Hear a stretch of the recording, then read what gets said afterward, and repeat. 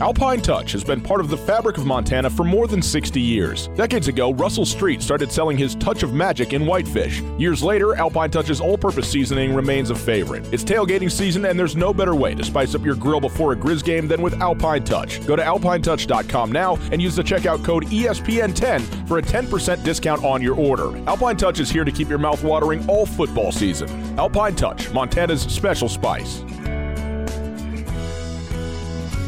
Good to see everyone. Saturday kind of started a little precarious. Fumble on the first play, and an explosive play at that, but can't turn it over. And then all of a sudden we find ourselves down 3-0, and then kind of settled in a little bit. And we're very opportunistic, forcing five different takeaways during the course of the game. Really starting to limit Drake on some third downs, and I thought we did a nice job on both sides of the ball. Really, the one phase special teams didn't have a whole lot. I thought Eli did a tremendous job. 6 touchbacks, did a great job. Our coverage on kickoff cover was really good. I think the 2 that they ended up returning were both inside the 20. We jumped into punt safe a bunch during the course of the game.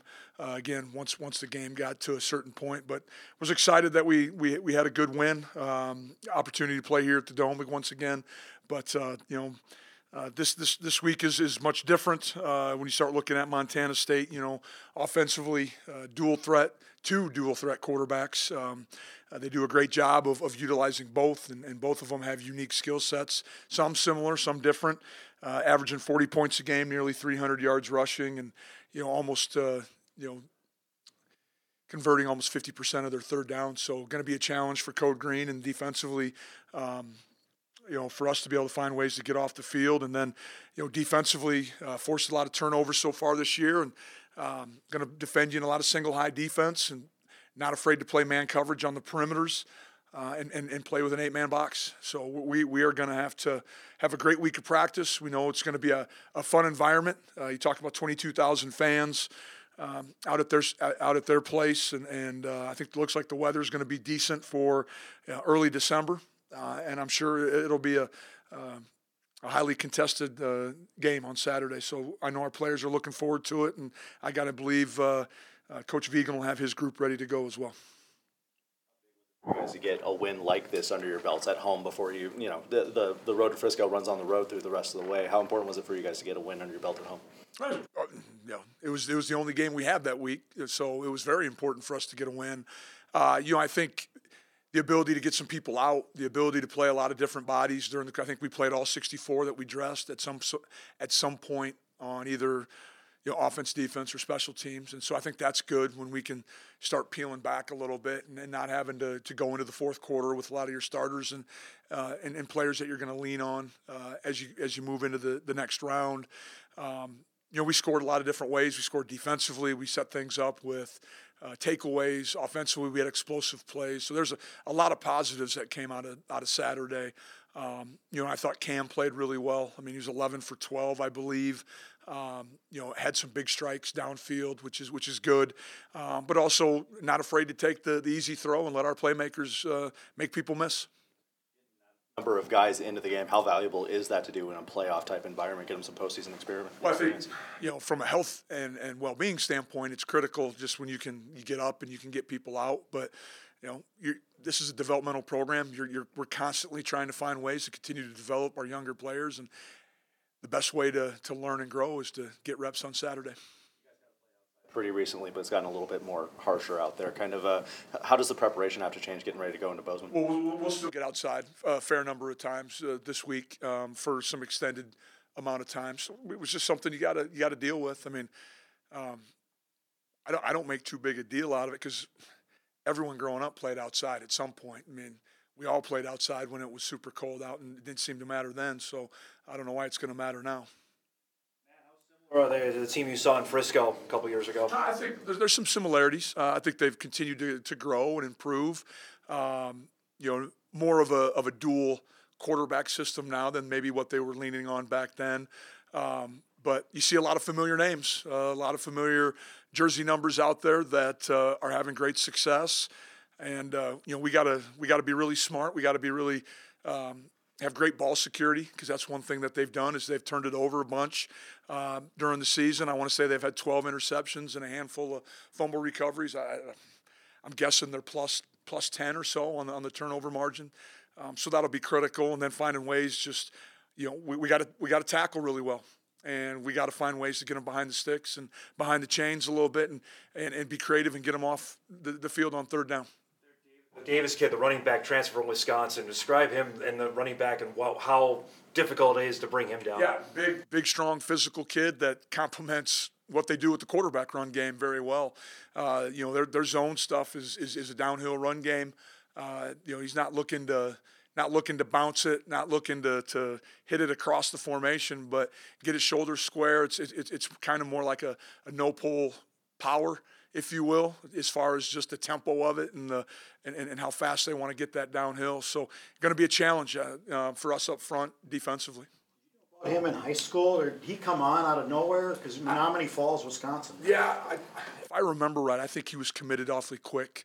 I know just the number of Wisconsin natives we have on staff. I'm sure we knew of him, at the time. But, when he committed to the Big Ten, I think we probably started to go elsewhere.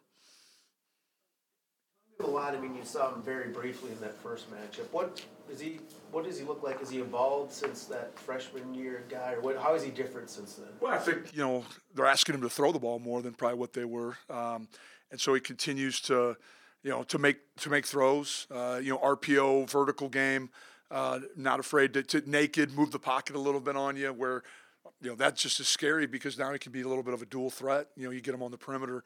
You got to do a great job of keeping him in the pocket, because his legs will hurt you. But I think you probably just see him having greater understanding of the entire offense and being involved in everything. A DUI is a serious charge, and the process can be overwhelming, but it doesn't have to be. I'm attorney Dave Maldonado, and I have the experience and knowledge necessary to effectively represent you and make the situation manageable. Visit BigSkyDefender.com today. More structurally similar to you guys. I mean, two running quarterbacks. Does that help your defense prepare at all? Oh, I think probably not. Yeah, I think it's significant. We're different. We're going to have to do a really good job of handling both quarterbacks in different situations, and I'm sure they're going to challenge us with some formational things where they might have two quarterbacks on the field, and so it'll be a little bit of a chess match as the game unfolds. Are there other reasons besides the obvious of teams going FBS on the East Coast? Are there other reasons the balance of power has shifted west in this subdivision? Oh, that's probably a good question. Probably just the number of, I would just off the cuff, without really putting a whole lot of thought into your question, just the number of FBS schools on the East Coast probably, saturates recruiting a little bit versus, on the West Coast, there's not as many Group of Five. I mean, you're talking about some outliers maybe in the American League or American Conference that are up like Tulsa, some schools that are maybe up north. But besides that, the Mountain West and maybe a few schools in the MAC that recruit this area. So I think, you're seeing probably a divide or kind of a separation between truly Power 5 kids and then Group of 5 / mid-major, high-level FCS kids that everyone's battling for. And, at that point, a full ride's a full ride. Kids are making decisions based on what's best for them at that time. The year Dylan Hendricks has had, and Yep. just his development throughout this season. Well, he's continued to get better and better as the season's unfolded, and has really become a mainstay for us at the defensive end. Plays with great tenacity, great energy, tough kid. I think that has a little bit to do from being from Pulaski and up there around Green Bay. Blue-collar family.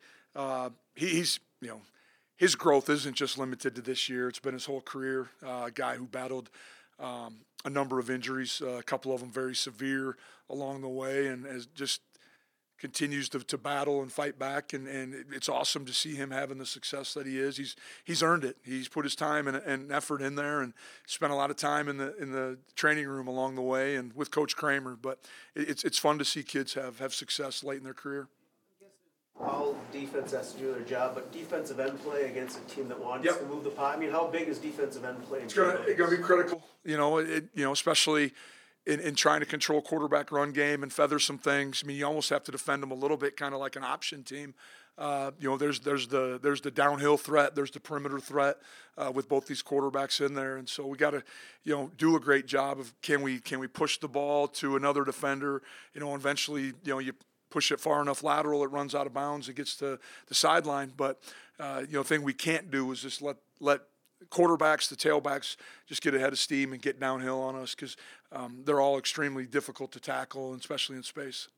5 guys averaging at least 8 yards a carry. That's a lot this time of year, isn't it? Well, I think as a team they're averaging close to 7 yards a carry. I mean, 300 yards a game. It's a significant run game and great continuity up front. They've seemed to have played the majority. Their 5 starters have played a lot. I know there's been a little bit of change over here and there during the season. I anticipate probably a couple guys got banged up, but I think they're really sound, really fundamental in what they do, and going to challenge you to defend some zone scheme, some man scheme, and then some gap scheme as well. Able, I mean, how he's been able to. I know he didn't make All Valley, but just he's been pretty good no matter where he's been this year too. He has been. He's been. You talk about one individual that really has been a very valuable piece to the offensive line this year. I would say Gray is as valuable as any. Ability to play tackle, could jump over to play left tackle as well. His athleticism would allow him to do that, and he started games at guard. Has snapped the ball, has played center in practice before. So, you're exactly right. He didn't get all conference, but it doesn't mean they're in a team in our league that wouldn't take him. For noise this week, you've played obviously indoors at UND. SDSU's pretty loud. Does that help for Saturday? Is this completely unique what you're going to get with the mountains there? I've never been out there before. I've been to Montana before and understand kind of how the sound can. It feels like it never goes away there, but I think we're gonna plan for worst case scenario, and that all 22,000 fans are Bobcat fans, and that we're going to have to deal with it. And so that'll start today. We'll have significant noise with the offense wherever they go as the week unfolds. That's a fast start all year, and especially maybe with this team with some of the stuff we've talked about throughout the year. But in the playoffs, on the road, with a really good team, with 22,000 people, it's got to be even more of an emphasis. It is. And we can control that by, just the execution of our fundamentals and getting out there and having great communication, understanding, assignment, alignment, communication technique. And if we can get out there and play free and play fast, we always seem to have an opportunity to have great starts. But it has to be all 3 phases. We got to be locked in to the smallest of details as you start playing these really good football teams. You can't leave anything up for hope or chance.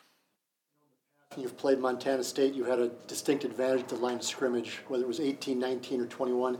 Has that how much have they improved along the lines of scrimmage, Montana State, when you see them? I think they're really steady. I think they've, whenever you can run for 300 yards a game, I think the proof's in the pudding there. I mean, very few teams are willing to try to run for 300 yards, but they will. And there's a ton of explosive plays. Like I said before, you see there's a handful of names that are still there from the last time we played them in 21, and they got good coaches, got great respect for their program and how they go about it. And so I know their players are going to be ready to go, and then that there's been a level of development that goes on there, just like we try to do here. Is this with Brent's history here of this kind of matchup? I know he's been away for a bit, but he knows North Dakota State as well as anybody. No doubt. Being a former player, former assistant here, has a lot of family that still lives in the area or in the state of North Dakota. I anticipate he's looking for it, looking towards it, just like probably both our rosters are too. 2 well-respected football programs that I know both teams are going to play unbelievably hard, and that is a characteristic of Coach Vigen's teams just from the last time that we've played them. For what injury-wise, how did you come out of Saturday? Came out, at this point, really well. I had a quick conversation with Mason, our athletic trainer, yesterday. Typical bumps and bruises that you expect, but it was great to see Julian Ledarczyk back, 26 snaps for us, and played, at a high level. which is good to see. That you always get nervous when an injured player's gone for 6 weeks. How much rust do we have to knock off? But he'd done a really good job of staying in shape, and while we were practicing, being involved with Coach Kramer and our strength staff so when he was able to get back to play, he could hit the ground running. Anticipate Kubis being available this week, which was Jake Rock was internally our offensive lineman of the week, and I think that's a really great compliment to him when our guys think he played that well stepping in. But that tells you how important it was to him. That last thing he wanted to do was let those other 4 guys down. When you see a team off a bye versus a team that's played, like you've been on the other side of it now for the years you've coached here. What readily is available when you see it when the game starts? Well, I think the benefits of a bye are again, you get off legs, you get an opportunity, a couple extra days of preparation on your opponent. But I do think there's probably a positive too of just staying in the moment, staying in routine. And so that's kind of how we're talking about it with our guys is that, we're in this. We haven't taken many days off. We've played 9 weeks in a row. We're relatively healthy right now. I think we've done some things behind the scenes that have enabled us to do that a little bit, just altering practice style, altering some things we do, off the field. Coach Kramer's done a tremendous job once again with our guys in the off-season development. But I think the best thing right now for us is that we just keep playing and keep our head down, keep working, and just stay focused on the next opponent. First team at 2 positions, which is pretty unique. Yeah, it is. You talk about a young man who was recruited here, play linebacker and long snap, kind of, made the transition to fullback and has been unbelievable for us when you talk about a true fullback, H-back, on the ball, tight end. He's done a little bit of it all. I think that being recognized by, the other 10 coaches in the league as the top fullback, I think says a lot about, his ability to help us in the run game and how he helps get things kicked out, set edges, create leverage, all those things. And then it's still become a bigger and bigger piece of kind of our pass game on some naked stuff and some check downs. And, it's always every fall camp we go, diving into the long snapping, we go into it, how difficult is that going to be when we're on a 15-play drive and all of a sudden now you got to snap for PATs or you got to snap, do you have to take my gloves off? And so we kind of put them through the gamut during fall camp with wet balls, wet gloves, because it is unique that you have an every down type player that all of a sudden has to, you take long snappers and kickers and specialists for granted until you don't have them or until there's an error in special teams. And he's done a tremendous job. Does a great job. I know it helps us on punt coverage, setting the post back there and kind of creating leverage on returns and making some plays for us. But I think it's really cool and special for him to be recognized in 2 positions. Join Town Pump's Pump It Up Rewards Plus program and never pay full price for fuel again. Save 5 cents on every gallon every day at any Town Pump across Montana. Plus, earn and redeem points on your favorite in-store items to get free stuff with our clubs. Stop in and pick up a rewards card. Download the Pump It Up Rewards Plus app today. Or visit townpump.com/rewards to register and start saving. Town Pump. Right down the road. Pump it up. Oh, yeah. What's it like having a guy like that at those kind of positions? He's pretty intense. You could say that. You have to be intense if you're going to play fullback. I don't think we've ever met a passive fullback out there, and if we did, probably not. He probably didn't last too long. But then for him to be able to go from a position where you have to be kind of go, and you got to be face tough to all of a sudden a unique skill set that it maybe sometimes is more about the space between your ears than it is, physical toughness, being a long snapper, to be able to transition like that and from one play to the next. It says a lot about who he is and his development and his maturity level. The 64 kids to be on the roster for the playoff games. Do you have to look at what do you look at? Because it's with a much smaller roster, you might have to have some guys play special teams or at least have the ability to play special teams. And so that's probably that's the number. You said the number. You act like you've been in our office before. But that's the thing that we have to look at. Once you have maybe your top 44, you're too deep everywhere, and a couple specialists, then it goes to, what are the next set of receivers, DBs that also can help us on all these special teams to give us depth, and then you got to look at sub packages too. I mean, do we have a sub package? Who's the nickel? Do we need to bring an extra corner then to be able to facilitate those personnel groupings? But it is. I mean, both teams are kind of under the same situation. This year we are traveling one extra specialist this year, just because we're not asking Steiny to do the kickoff duties, and Eli has done a tremendous job and had a big game for us this week. Roster, can it change week to week, or do you have to set it before the playoffs? It can change every week, and we don't have to have a final one turned in until right before kickoff. And last week we had a couple question marks. Wanted to see, Julian was coming back, but didn't know, what that was going to look like on Monday. And, finally got, kind of made the decision Thursday after a real good practice that he was ready to go. And same thing with Jake. He was trying, in the process of being prepared from a practice standpoint, from a rehab standpoint. And then it came down to, does a banged up Jake Kubis, is he better than a healthy Jake Rock? And you saw what our thought process was. Latest team apparently to go FBS, and I know this is not on your mind right now, but in general, what do you think of all the teams leaving FCS and going FBS? It was bound to happen. I think people are starting to see that there's becoming greater separation probably between FCS and FBS, with everything being monetized right now, and people wanting to try to get their claws some way into the college football playoff money. At the end of the day, that's what everyone's striving for, is revenue. Revenue from TV, revenue from ticket sales, revenue from general fundraising. And if you're Delaware and you think that can add to what's already been a very tradition-rich program, I know they have a huge stadium that I've seen on film that it's been full at times, and I think that if this is the right move for them and they found a place that they can call home, I think. For a lot of teams, it's just getting into the FBS, and then with the anticipation in the next 10 years, there's probably going to be even more shuffling of the pieces out there. There's a lot of things that make Montana great, from the mountains and lakes to some of the finest towns in the West. But what really makes this place special is you. Our communities are full of people who are working hard to build good lives and remarkable things. At Opportunity Bank, our passion is helping folks do just that.